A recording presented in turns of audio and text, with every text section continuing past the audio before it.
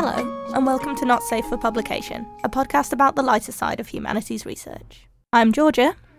And I'm Anna. And today we have with us Althea. Yay! The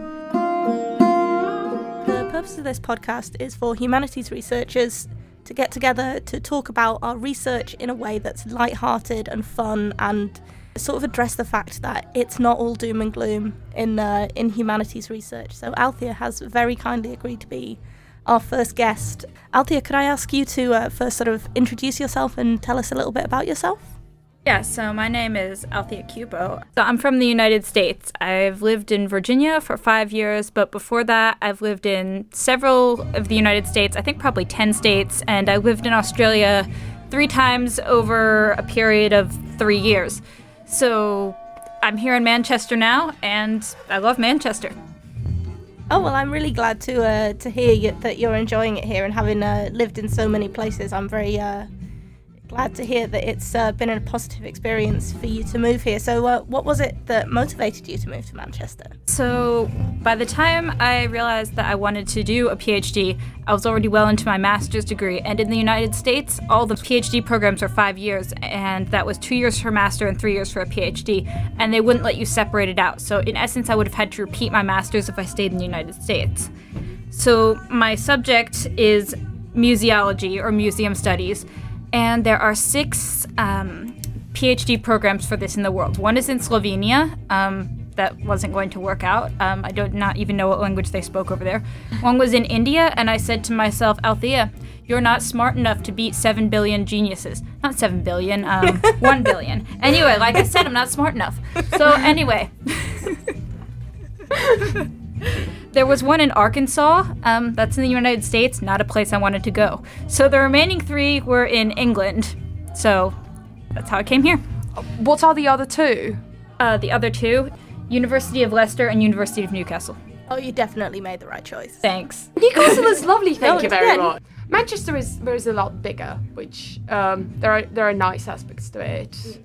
There are also daunting aspects to it. Yeah, what have been your impressions of Manchester since you moved here? When she's talking about daunting aspects, the biggest one would be not having a car and having to walk places at night. And you can't avoid that when it gets pitch black at 4 o'clock. So, yeah, it's just been... I feel better about doing it now, but when I first came here, I was like following my group wherever they went, and then I'd be like, who's going back to the university? And they'd be like, no one. I'd be like, oh. Do I call an Uber, or do I see if I can walk 3 blocks to the bus station without getting kidnapped? But I mean, it is very, very scary to moving back into kind of a really big city, because I spent the last 5 years in Durham, and now walking back home, and you're just like, oh my goodness, there are humans out after 10! That is ridiculous. And none of them are wearing a gown. Oh yeah, I haven't really lived anywhere very gown based, so I wouldn't be expecting to see wizards everywhere, I suppose. So Althea, you mentioned that your subject of study is one that isn't very widely represented. Could you tell us a little bit about your field? Right, so museology is an emerging discipline, and basically what it is, it's a catch-all label for people who come from any discipline, science, social sciences, art history, who want to do research in their discipline that focuses on museums. That's really interesting. So my discipline is history, so I'm sort of in a very different position in terms of, history is pretty much the opposite of an emerging discipline. So I find it always really exciting to speak to someone who is operating within a sort of a new discipline, a discipline where the rules are sort of still being written. Are there things that are good about that, or is it mainly sort of frustrating to not have a lot of good material to draw on? Well, it's very exciting because you can see, I can see myself positioned as this is actually really starting to catch on as a discipline. And so I see that I could have a very influential career in my discipline because I'm coming on so early. And it's really exciting to think that I can help invent the field. On the other hand, the research that exists, some of it's good, some of it's really good. But then you still have people building theory on their personal experiences or something weird like that. Like, I went to the museum and I felt this, and I read these 3 philosophers, so I know what's happening. And by the way, this is based on Freud. And you're like, have you realized that Freud is like not used by anybody except you anymore? Like, yeah. So you've mentioned a little bit about your project. So would you mind explaining a bit more, sort of? So my research focuses on the way museums are communicating difficult heritage to their audiences. So when there's controversial history, what are they doing that works? What are they doing that's not working so well? So it's actually an interesting term because difficult heritage isn't difficult for everyone. So for example, the heritage of slavery, we call it difficult heritage, and it would be difficult for people who are descendants of slavery, for people who are African American or African British or whatever, and you would expect white people to also have this be difficult for them. But people are much more than their ethnic labels. So you see some people who are African American visiting Cape Coast Castle in Ghana, which was a fortress that was active in the slave trading industry, and they feel like this is roots tourism. They feel like this is where they came from. This is the beginning of their current origin in the United States, so that's where they've been able to trace their roots back to, and they feel a sense of pride when they go there. On the other hand, you have some people, like there was an African American high school student who went on a plantation tour, and they were going to take her inside the slave cabin, and she just refused because she was saying, that's not me, I'm not that. So there's a difference based on individuals. So I guess there is something kind of wrong with the term difficult history because it's making a lot of assumptions. And often I think what it means is the history is difficult for the majority or white people. But that's the term we have, and so we've got to use it. Yeah, I mean, it's quite interesting what things can mean to people. I think one particular interesting case was a couple of years ago, David Cameron was traveling to China. And he, this was around the time of the poppy appeal, and he was wearing a poppy. Yes. Now, obviously, poppies are famously used in the production of opium. So the journalists in China did not really appreciate his patriotic gesture, which I thought was it's a very, very interesting, thing how different symbols can be interpreted and how they relate to two very different traumatic events in history. There's a museum in France that is trying to deal with World War, I'm not sure which World War, but World War heritage. And this is kind of difficult because their neighbor is Germany. They get German tourists. And they've told themselves for a long time that, this was a war that we fought and we were completely just in this. But then this museum is coming back and saying, no, is trying to say this was a senseless war. We were all caught up in this, and really trying to challenge stereotypes of good and bad. And one interesting thing they did was they used 3 languages, French, German, and English. And German was the first language they used because Allemand comes before Français in the alphabet. So I thought that was interesting. And I'm not trying to make a commentary on whether France really was bad or good in World War II. I'm just saying this is an example. I think, I don't know, Anna, if you would agree with me on this, but as historians, it's kind of hard to imagine a history that isn't difficult in some way because, the nature of sort of recording human history is that we tend to record, traumas, events, bad things that happen. So quite often a museum will be engaging with things that, at the very least from today's perspective, we see as having problematic roots. Well, most of the time, things are only worth studying for historians because they're controversial.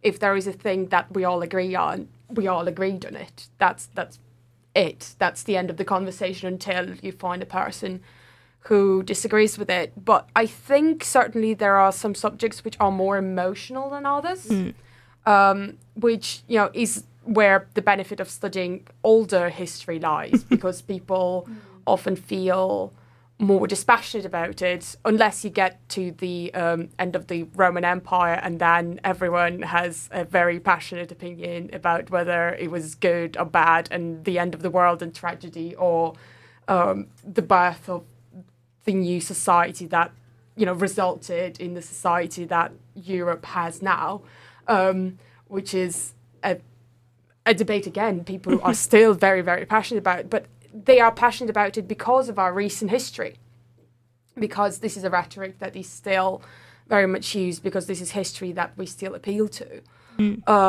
So I guess there is history that is more emotional than other types of history, and I think this is where particularly museum work benefits us a lot, because this is something that people are interested in learning about, because museums need to sell themselves, as any sort of historic work need to sell themselves, and this is the potential areas where people want to go and see and learn about.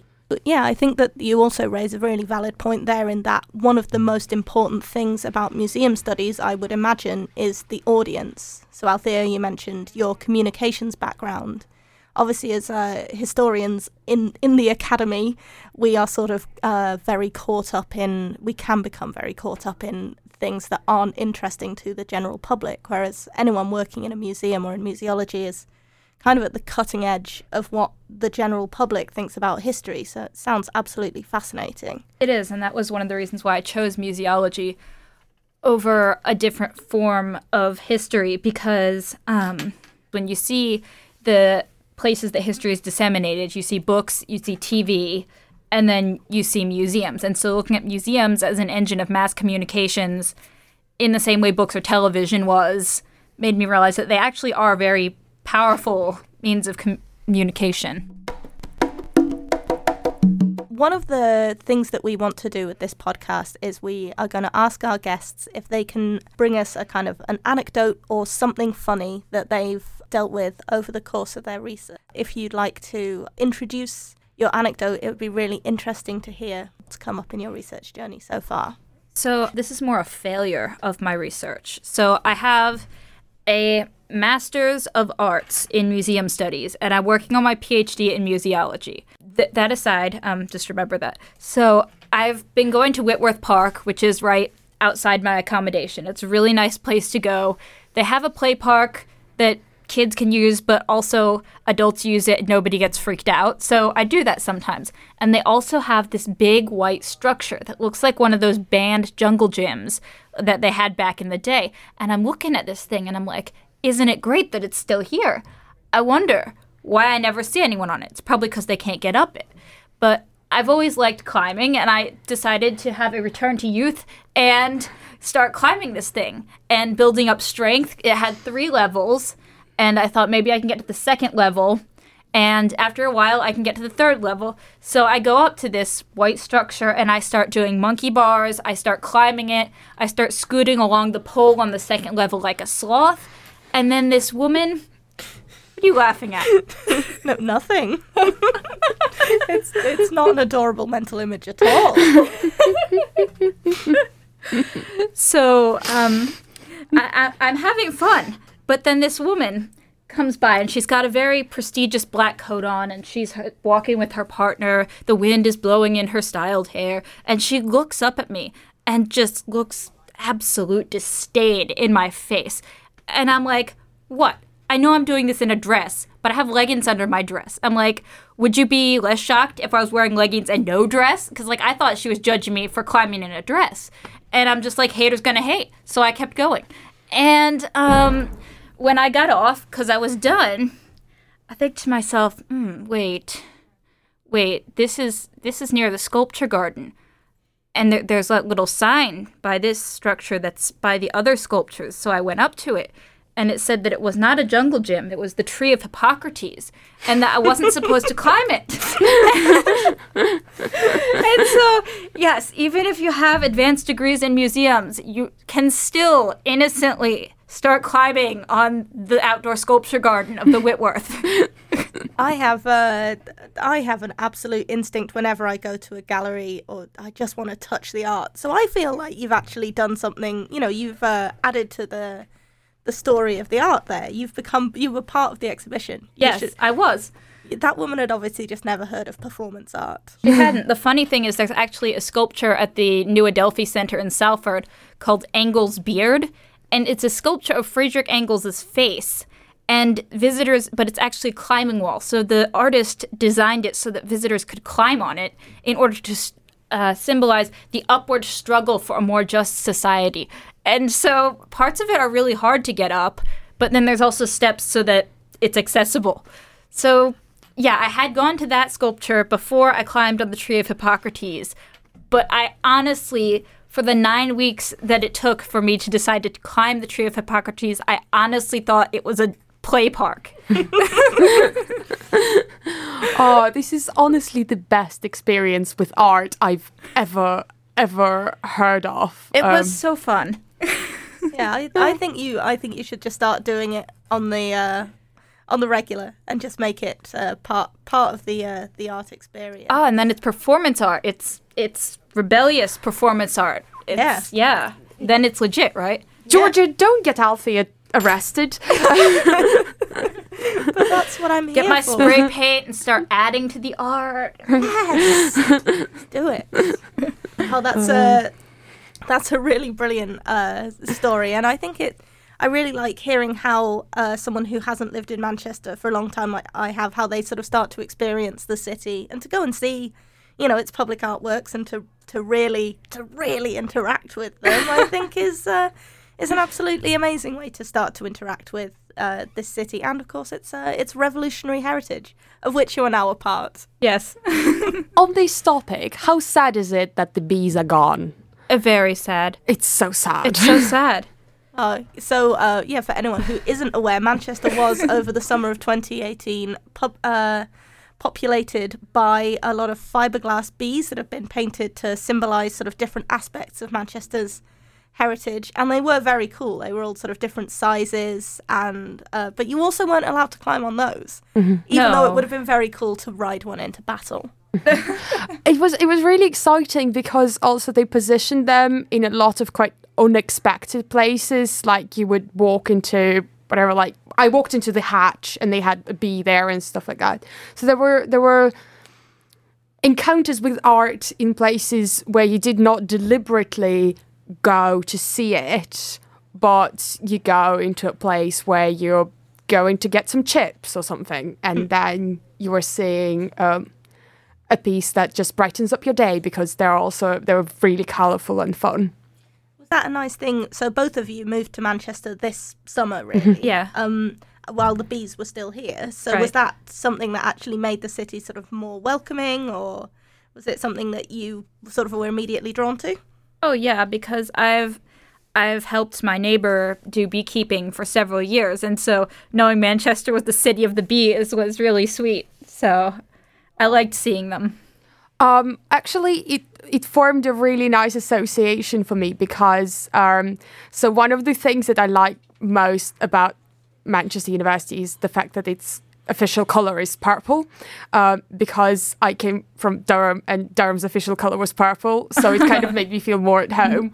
But our library's mascot was called Bee. Billy B, because Bill Bryson Library, Billy B, and and so the bees kind of made me feel more at home because I had really warm experiences with the library, and I'm kind of starting to slowly bond with various study locations here. What is your favorite one? My favorite study location? I'm still working it out because I did not quite enjoy the main library as much as I did Bill Bryson, but then there are a lot of really nice spots. And I mean, Ellen Wilkinson building is nice in terms of you're able to speak to other postgrads, which is lovely. And the kitchen and the conferences. Because when there's conferences, they always order too much sandwiches, and then they poke their head into the PhD computer cluster, and they're like, yo, guys, get some free food. Well, they say it more professionally than that, but we're happy. Yeah, I think it's really nice for me to be. So I have done all of my higher education at the same university here at Manchester. So I've been here as a student and a member of staff since 2010. So I've had lots of time to decide on my favourite study spaces. But it's been very nice for me to kind of see a new intake of people finding where they love to study and the most beautiful parts of campus, especially in September when the weather's still quite nice. To be in Central Quad is really, really enjoyable. And also I do get to give people recommendations on great study spaces. I recommend the Art and Archaeology Library in the Mansfield Cooper building. And the Bright building. You like the Bright building? I do like the Bright building, but I don't make it too public because that's I don't want everyone to. The Bright building has a strange odor. Don't go there. Yeah, that's only when I'm there, though. There apparently is some study spaces, and I have not checked them out, but I've heard about them in the Manchester Museum. Oh. My friend went there once, and she really enjoyed it. According to her, I don't know if she was actually supposed to study there, but she sat around in Manchester Museum and studied there, and she felt inspired. A couple of weeks ago, with another friend of ours, Althea and I went on a bit of a library tour of Manchester. John Rylands Library on Deansgate, which was the first building in Manchester to have electricity.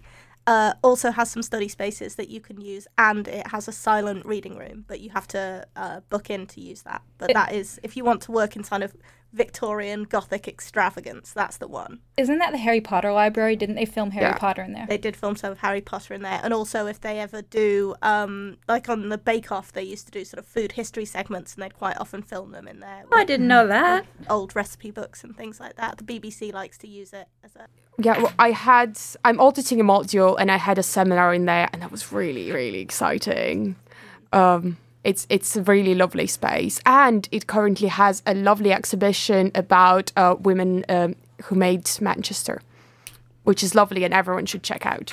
They also have the oldest known fragment of the New Testament on display, which is completely blowing my mind that they're actually displaying that instead of keeping it in a climate-controlled, darkened room. But no, it's displayed, and there's actually light shining on it, which they must know what they're doing. They must. I'm just surprised and glad that I got to see it.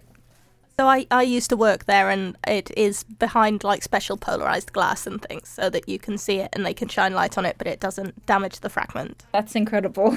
But yes, it was very exciting for me to take you to see that. Yeah, that was really great. Thank you. Well, I would like to say, firstly, thank you very much to Althea for agreeing to be our very first guest. It's been wonderful to have you, to hear about your research and about your adventures in climbing. Thank you. And I hope that you've enjoyed the experience of being here. Althea will also be a regular host of this show, so you can expect to hear more from her. Yep. Which is incredibly exciting. And we'll learn about all of the artwork she ever climbs. Yes, I will. Every time I climb an artwork, I will let you guys know. Althea also has a blog that she can promote here. Ah, yes, my blog. So, my blog is called Bilbo Gets a PhD. So, it's a WordPress blog, bilbogetsAPhD.wordpress.com, because when I was looking into a PhD, all I heard was doom and gloom and about how you have to become an alcoholic to get through the workload and you will want to commit suicide in your second year. And I was so really put off by this. But I emailed my dad's friend who had a PhD, and he's like, no, that's not what it's like. He's like, if you like your research, it's not like that. It shouldn't be like that. So I started this blog as kind of a hopeful defiance that you could live a good life and still do a PhD. So it's Lord of the Rings themed, so it's kind of geeky, but it's not heavily geeky. Not more heavily geeky than doing a PhD in the first place. You just have to learn to embrace that geekiness. Oh yeah, absolutely. Because you're a no-hoper by the time you've gotten here. Yeah, no, you are absolutely right on that. I think that's a perfect note on which to end our very first episode. So thank you for joining us here at NSFP, and don't tell your supervisor what you heard here today. What happens on the podcast stays on the podcast.